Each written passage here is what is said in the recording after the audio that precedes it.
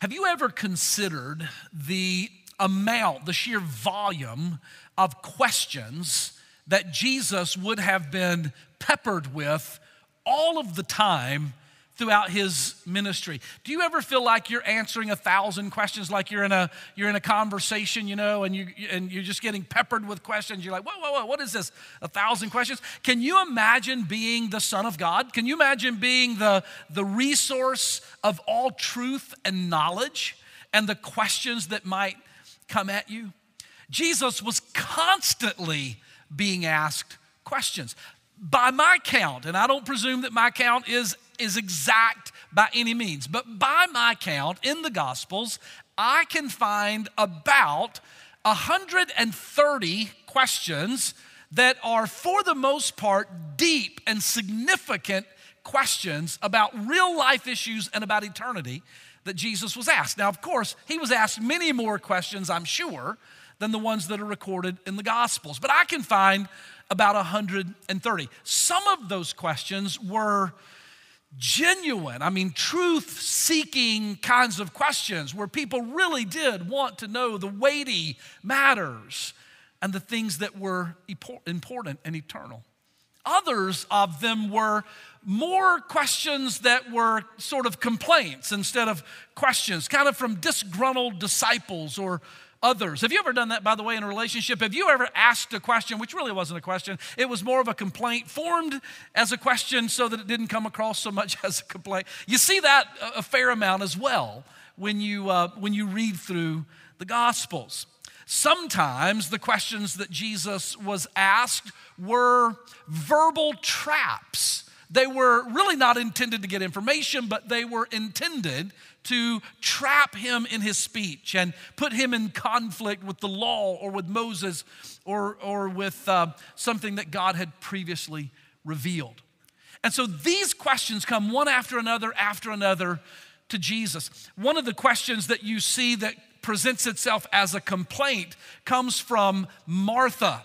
In the Gospels, where Martha and her sister Mary are preparing a meal for Jesus. Do y'all remember this? All of the Marthas in the room know this moment, right? Because Mary, her sister, is just at the feet of Jesus worshiping and having a wonderful time. And Martha's working in the kitchen trying to prepare the meal, and she's tired and she's grumpy.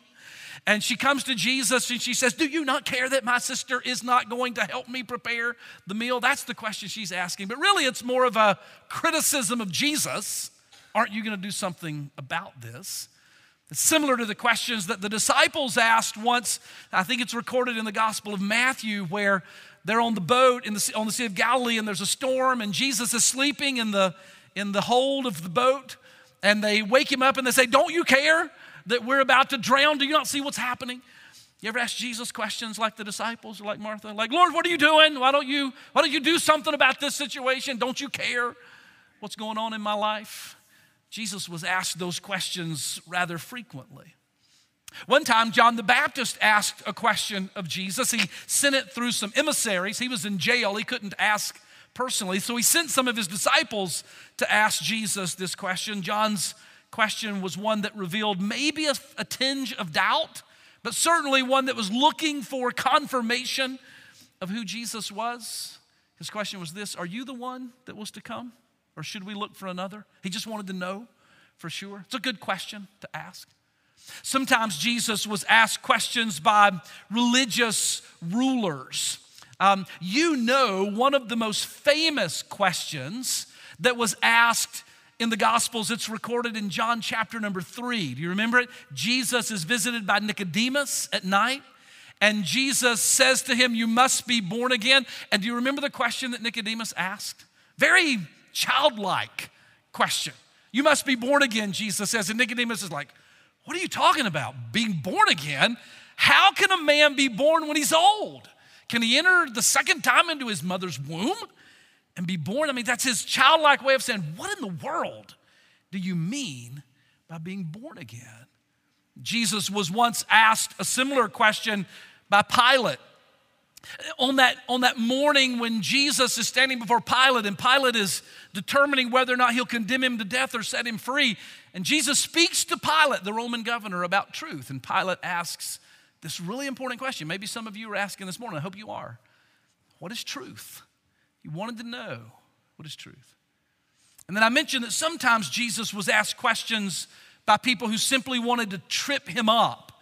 They were simply trying to entangle him in his words. This happened in Luke chapter 10 when Jesus is asked a question by a disciple about eternal life. Not a disciple, I should say, a Pharisee, about eternal life. What do I have to do to inherit eternal life? And another time in our text in Matthew chapter number 22, where Jesus is asked a question about the commandments. What is the greatest commandment in the law? All kinds of questions. And so today we're going to see Jesus answer, maybe more true to say hear Jesus answer. We're going to hear Jesus answer to this question, what is the greatest commandment? So let me welcome you to week 4. This is week 4 of 5, where we're thinking together about this idea of thriving. And I'm glad that you're here. Would you do me a favor? Help me. Turn to your neighbor, wake them up if they're asleep, and tell them, I want to thrive. Go ahead and tell them, I want to thrive. I don't want to survive. I want to thrive. And we've been talking about the difference in those two. Thriving versus surviving. Thriving is when there is a flourishing in my life, when there's fruit in my life, when we're living like Jesus promised we could live, that abundant life. That life full of joy, full of purpose, full of meaning for the kingdom of God and to the glory of Jesus. We want to live that kind of life and not just survive until the day that we go to heaven. Over the last 4 Sundays, we have noted, I should say over the last 3 Sundays, we've noted 4 things that are necessary to thrive as a disciple of Jesus. I'm going to remind you of them because repetition is good for learning and we want to build line upon line, precept upon precept. So let me remind you quickly. Over the last few weeks, we've talked about these facts. To thrive as a disciple of Christ, I must be devoted to Jesus. Are you? I must be devoted to Jesus. It means that I savor the things that be of God. That's Matthew 16, we learned it. That we need to align our thinking with the thinking of God. Number 2, to thrive as a disciple, we must die to ourselves. Matthew 16, Jesus said, if any man will come after me, let him deny himself and take up his cross and follow me. Listen, Jesus is not a nice add-on to your life. Jesus didn't come so you could be a Christianized version of what you've always been. He came to radically change your life forever. And if you want to be his disciple, you deny yourself and you follow him. That leads you into a different life. If I want to be a disciple thriving in my relationship with Christ, I need to grow as a witness for Christ. I can't be indifferent to the mission of the kingdom. I can't say souls don't matter to me, people don't matter to me. I'll never tell anyone about Jesus. I need to grow as a witness. I need to care about that if I'm going to be a disciple. Number 4, we learned last week that in order to thrive as a disciple of Christ, I must embrace a lifestyle of servanthood. I got to be a servant. I must long to serve others. Matthew 20, Jesus said, who will be the greatest among you? Let that person become your servant.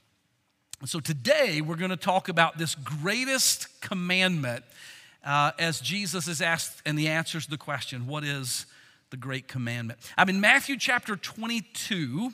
You follow along as I read. I'm going to begin in verse number 34. Matthew 22, verse 34. The Bible says, but when the Pharisees had heard that he, Jesus, had put the Sadducees to silence, they gathered together. And then one of them, which was a lawyer, asked Jesus a question, tempting him or testing him, and saying, Master, which is the great or the greatest commandment in the law? And Jesus said unto him, Thou shalt love the Lord thy God with all of thy heart, and with all thy soul, and with all thy mind. This is the first and the great commandment. The second, he goes on to say in verse 39, is like unto it.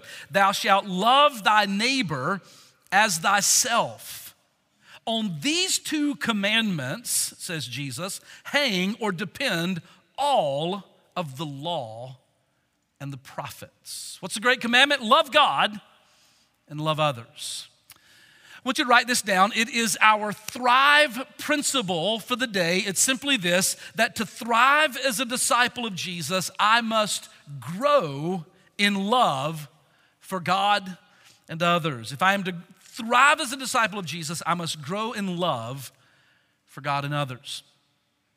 Now, I mentioned to you that Jesus was oftentimes being peppered with question after question after question. And this question in chapter number 22 of Matthew is, in fact, the last of a series of questions that Jesus is being asked that are intended, as they often were, to entrap him. If you go back to verse 15, Matthew 22 and verse 15, you'll see the first of these questions in this chapter. In verse 15, it says, "Then the Pharisees went and took counsel about how they might entangle him in his talk." You see the purpose? They're not asking to get information. They're asking because they want to trip Jesus up. And so they're conspiring. What can we ask him? How can we confuse him? Verse number 16.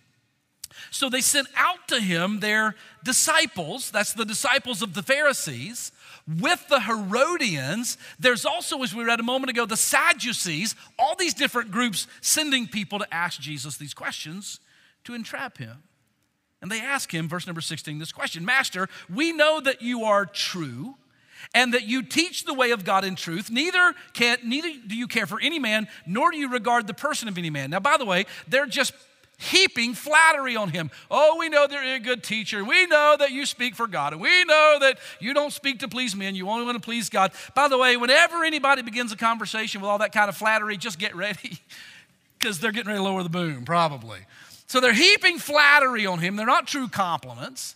They heap flattery on him, and then they ask him a question to confuse him. So what do you think they ask? Should we pay tribute to Caesar? The question is, should we pay taxes?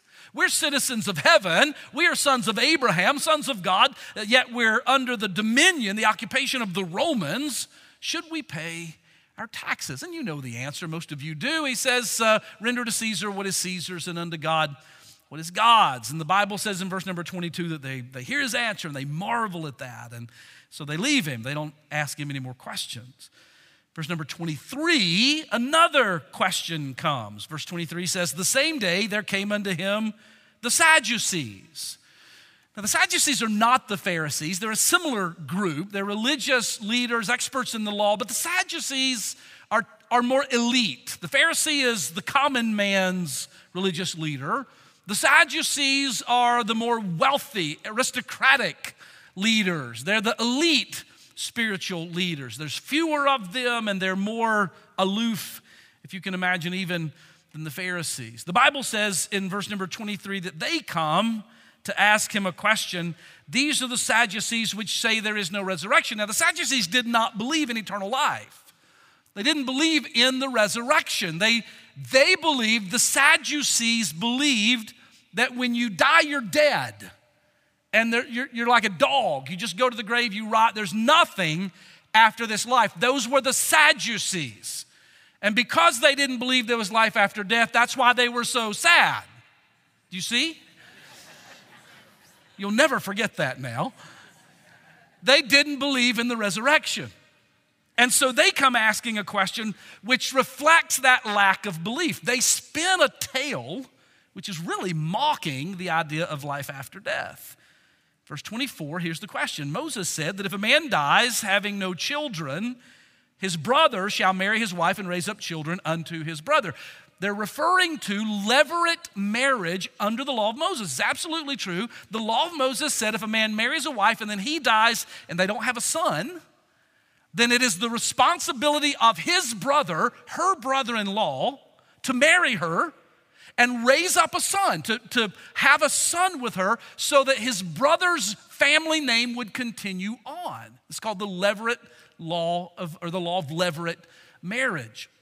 And the son that would be born to that brother-in-law and the widow, the son that would be born to them would be considered the son of the deceased, the actual son of the one who had died. Well, they say, well, this is what Moses commanded us in the law, but we knew a man or a woman who married a man, and then he died, and so his brother came and fulfilled the levirate law, and then he died. And then they had a third brother, and he came and married that woman, and then he died. And they had a fourth brother, and he married, and he died, and fifth brother, sixth brother, and to the seventh brother. Now, I just got to say, if I'm brother 7, I'm not following through. I'm not doing it, right? Because everybody who marries this woman dies.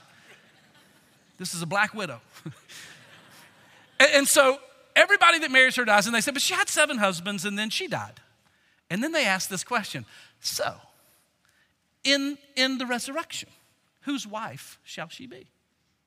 And Jesus' answer is, you're so stupid. I'm kidding, it's not that exactly. But it is in the next verse. He says, you do err not knowing the scriptures. He said, that's a dumb question. If you'd read the Bible, you'd understand that heaven is different than the earth. If you're glad heaven's different than earth, shout amen. So heaven's different than earth, and you don't need to wonder or worry about marriage in heaven. Well, he answers that question. Verse 33 says, when the multitude heard this, they were astonished at his doctrine.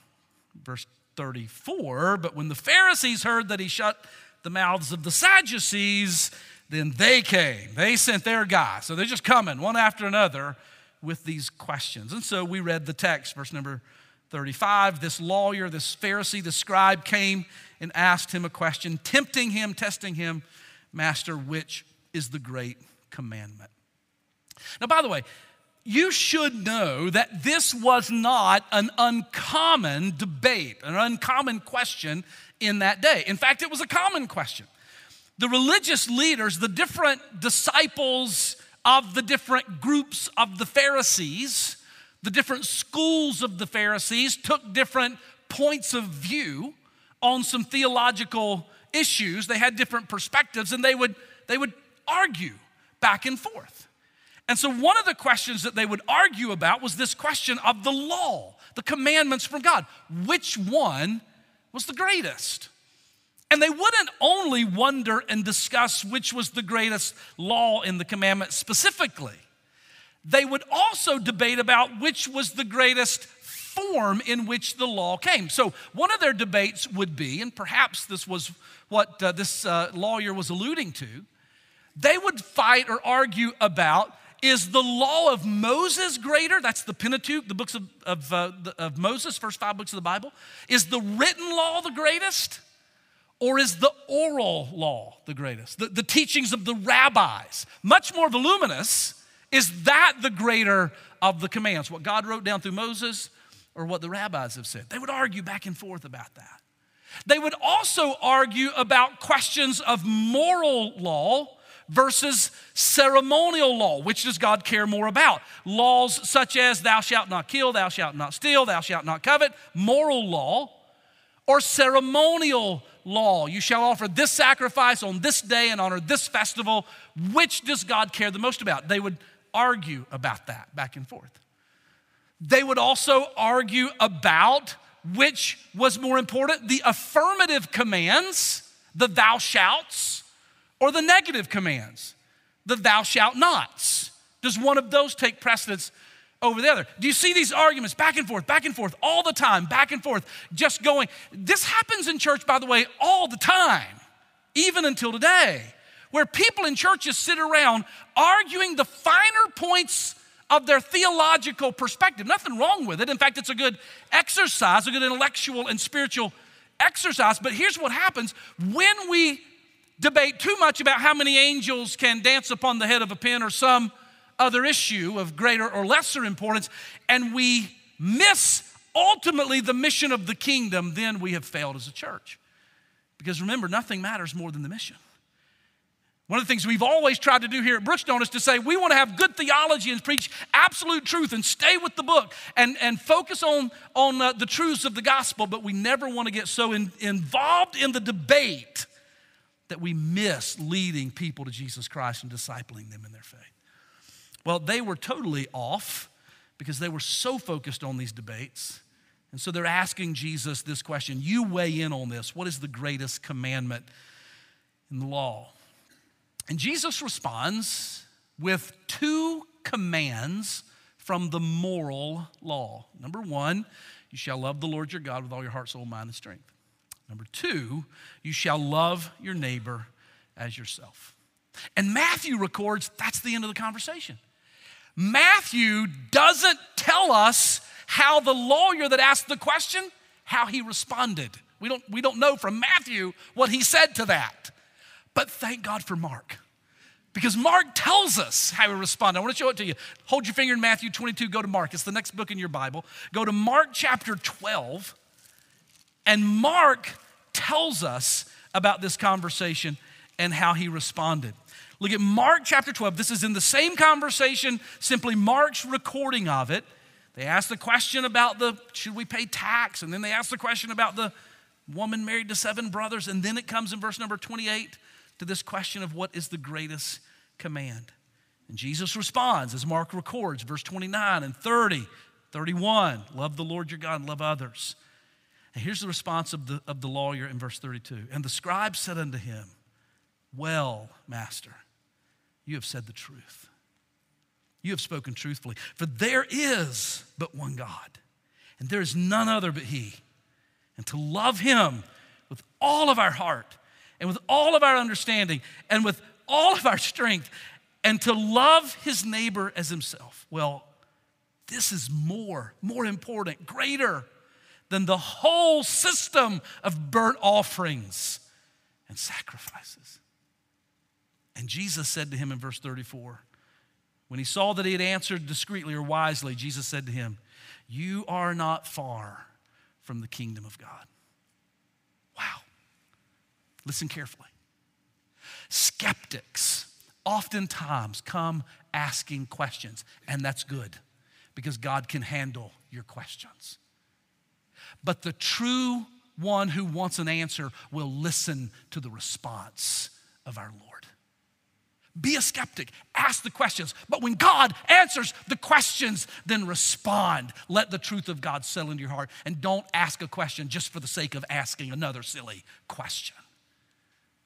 This guy said, what's the greatest commandment? And Jesus told him, and he said, that's the truth, man. And he said, you're close. Well, back to Matthew chapter number 22, we know what Jesus' answer to the question was. Write it down.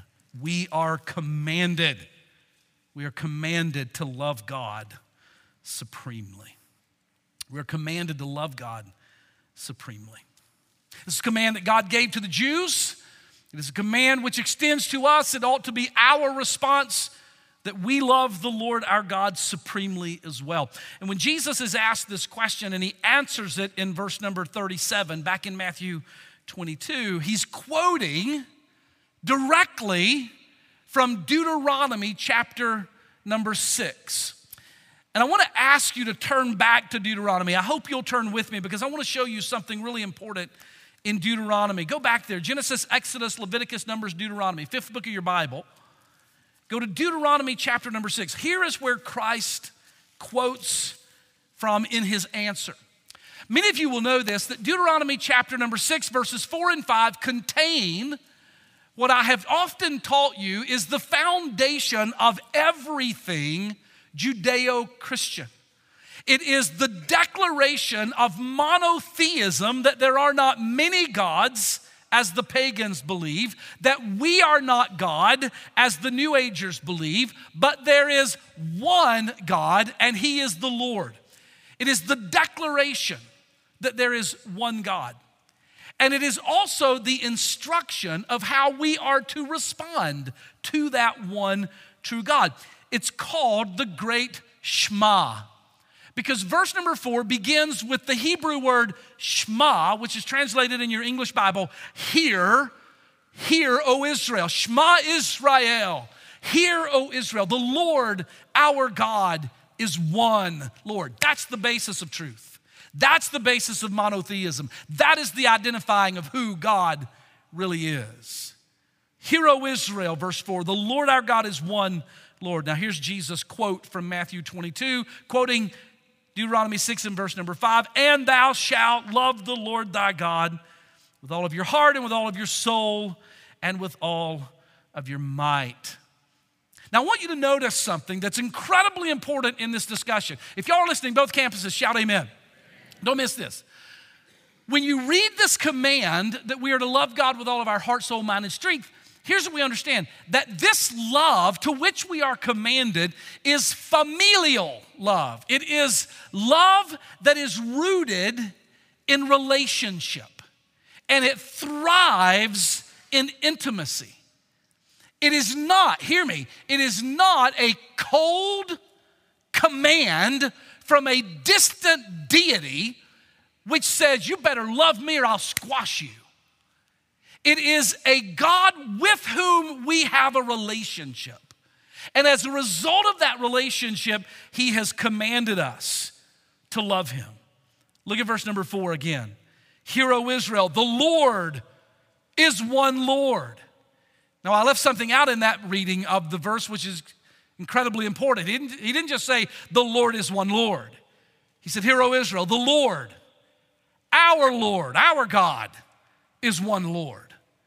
We have a relationship with him. He has made himself known to us. What the Jews would have said is he is our God because he revealed himself to our father Abraham. And Abraham followed this God, and now we know him because we are Abraham's sons. What we say is not only are we the sons of Abraham by faith, but we have come to know him through the work of Jesus Christ. And in Christ, we are in relationship with God Almighty. The Lord is our Lord. Do you understand?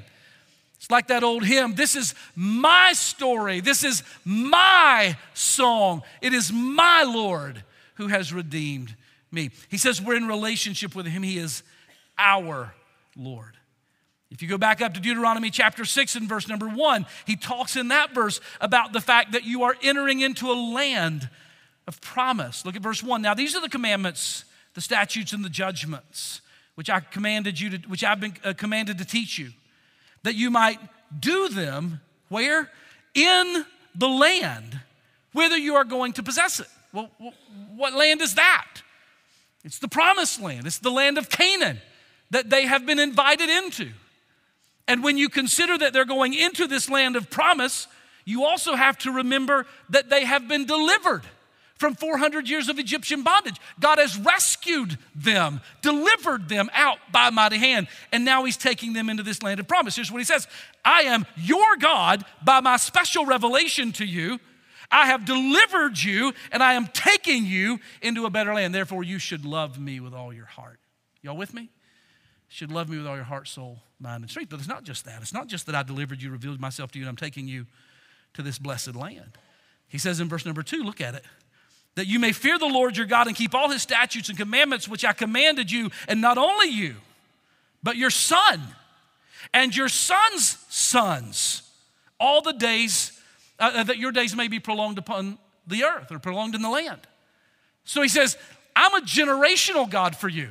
He says in this passage, I was your father's God, and I'm your God, and I'm gonna be your son's God. And I'm going to be your grandson's God. And because I have revealed myself to you, I have delivered you, I'm bringing you into a new life, and I'm going to be faithful to you through the generations, you ought to love me with everything that's in you. And he doesn't just say that. But look at the next verse. He says in verse number 3 that I'm going to bless your life.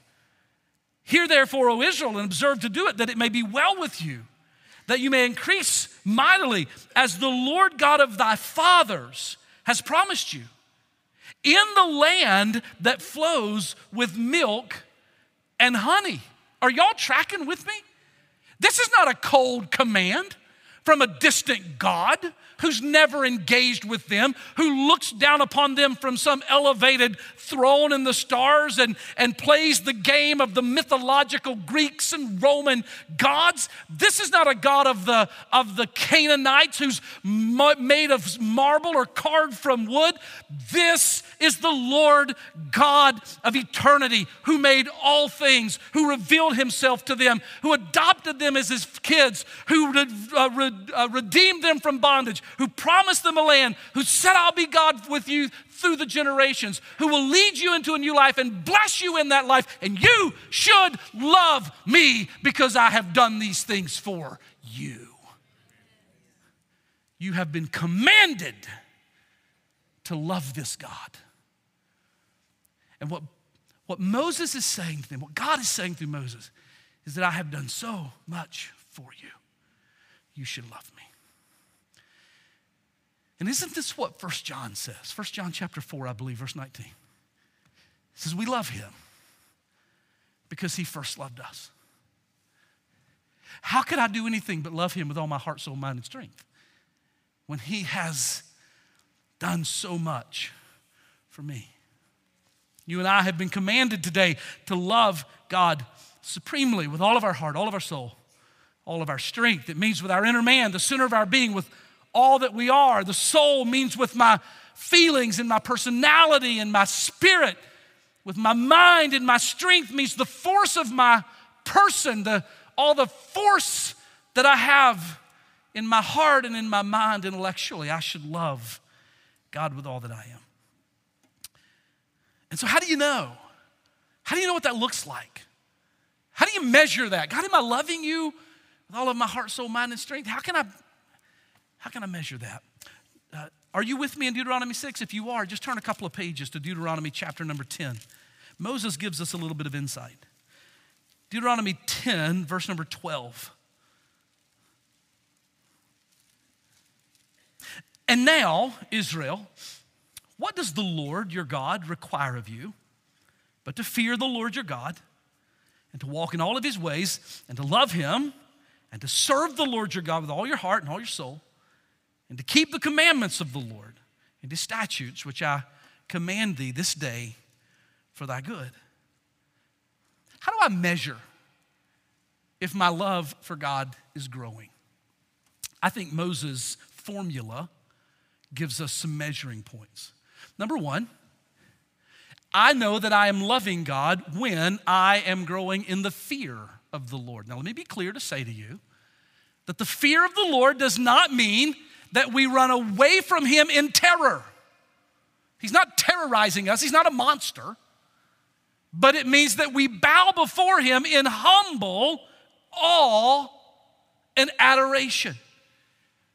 We have a reverence for him, which is produced by our nearness, our proximity to him in relationship. And the nearer we are to him, the lower we want to go because we fear him. Not afraid that he's going to squash us, but wonderful he is. And in awe-inspired adoration, we bow before him. We fear the Lord. Number two, we walk in his ways. To love the Lord means that I want to be like him. I want to put my feet in his footsteps. I want to walk with him. If I love him, I want to walk with him. If I'm loving him, I'm not going to want to walk away from him. I'm going to want to walk in his ways. Number three, it means that we love him. The word means to desire him. We desire his pleasure. We desire his presence. We desire him. Number four, means we serve him. We do his will. We carry out his work. If I'm loving him with all of my heart, then what he wants matters. His work is important to me. I want to serve him. And number five, if we're loving him, then we're going to want to keep his commandments. We want to obey him. We want to do what he says to do. Why? Because we know his commandments are for our good. That's what verse 13 says. That you would keep the commandments which I command thee this day for thy good. If I love him, I want to keep his commandments. It's like, if you've raised teenagers, you've heard this. I heard it when our kids were teenagers at least a couple of times. Teenagers say the smartest things to their parents. They sometimes say things like, if you love me, you just let me do what I want to do. It's my life. Let me make my own mistakes. I'll figure it out. It's good for me. I don't put all your rules. If you love me, you wouldn't give me so many rules. And if you're a parent worth your salt, you said something like this, the dumbest thing I've ever heard in my life. Because my commands, my rules for you are not because I don't love you, they are because I do love you. And I make them for your good. And then a parent might have said, and if you loved me, you would want to keep the commands. Isn't this what Jesus said in the Gospel of John? If you love me, keep my commandments. I can't say I love him if I live every day to disobey him. And so, here's the principle for you. That a thriving disciple is one who is growing in reverent love, in willing service, and in humble obedience to Christ. That's what I want to be. Just one who loves the Lord because he's loved me so well. And so therefore, I'm growing in my love for him, my willing service, and in humble obedience. Now, this is a work of the Spirit. It is the process of sanctification, and it is motivated by the fact that he loved us so much. We'll go back to Matthew chapter number 22. Let me wrap up with the second command that Jesus mentioned in response to this question. Master, what is the great commandment? Chapter 22, verse 34, 35. What's the great commandment? And Jesus answers this question, love the Lord your God with all your heart, soul, and mind. This is the first and great commandment. And then verse number 39, he says, now the second, so he doesn't just stop with the first. He says, the second is like unto it. You shall love your neighbor as yourself. We're commanded to love God supremely. Number two, write it down, we are commanded to love our neighbor as ourself. We're commanded to love our neighbor as ourself. Now this point, it should have been clear to the scribe, and based on Mark's text, I believe it was, and it ought to be clear to us by now that what matters the most to Jesus is not that you keep all the religious rules, is not that you offer all the right sacrifices, but what matters the most to Jesus is a matter of the heart, that you love him and you love others. That's what matters. And so Jesus said, I want you to love your neighbor as you love yourself. He didn't make that up. Just like with the first command, when he quoted from Deuteronomy 6, in this command, he's quoting again from the law from Leviticus. Leviticus chapter 19, verse 18, where God says, do not seek revenge or bear a grudge against any of your people, but love your neighbor as yourself. For I am the Lord. This is the command that we've been given. Now, a neighbor, by definition, is one who is near. It's what it means, one who is near. And so it has something to do with proximity, right? So I might look over to my right over here, and I could pick out somebody on the far right, and I could say, there's John.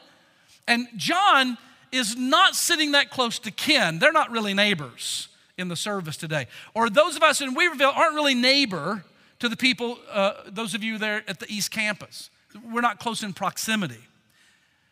It could mean a couple sitting side by side, or a father and son. So I can look at Mike and Michael and go, they're neighbors. They're sitting shoulder to shoulder today. It means to be one who is near you, okay?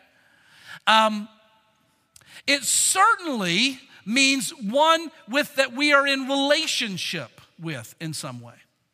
But Jesus taught us something about this neighbor thing in the parable of the Sermon on the Mount. Not Sermon on the Mount, but the parable of the Good Samaritan. In fact, I want to show it to you. Would you mind to turn again just one more time?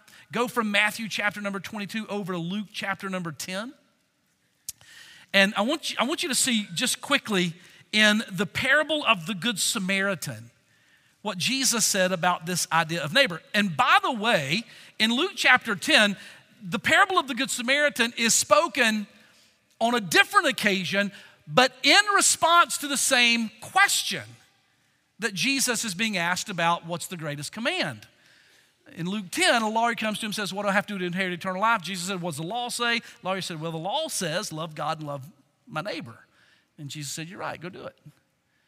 And then the lawyer, wanting to justify himself in Luke 10, says, who then is my neighbor? If y'all are listening, shout amen. Okay, I know I need to love God and I need to love my neighbor, but who do I really have to love? Who's my neighbor?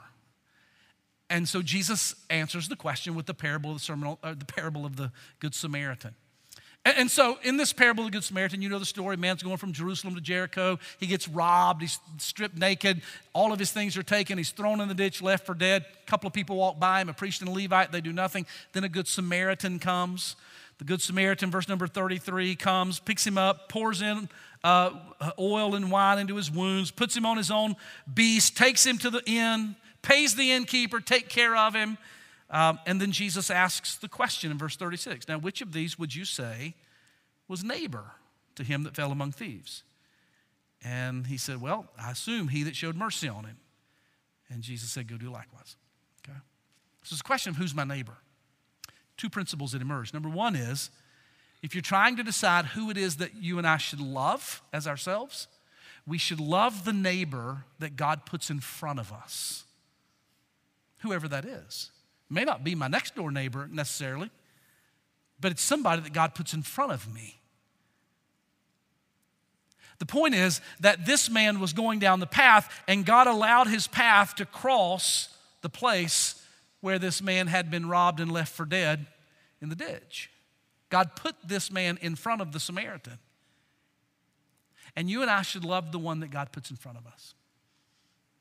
God is vitally interested in us loving those people that he creates divine appointments with.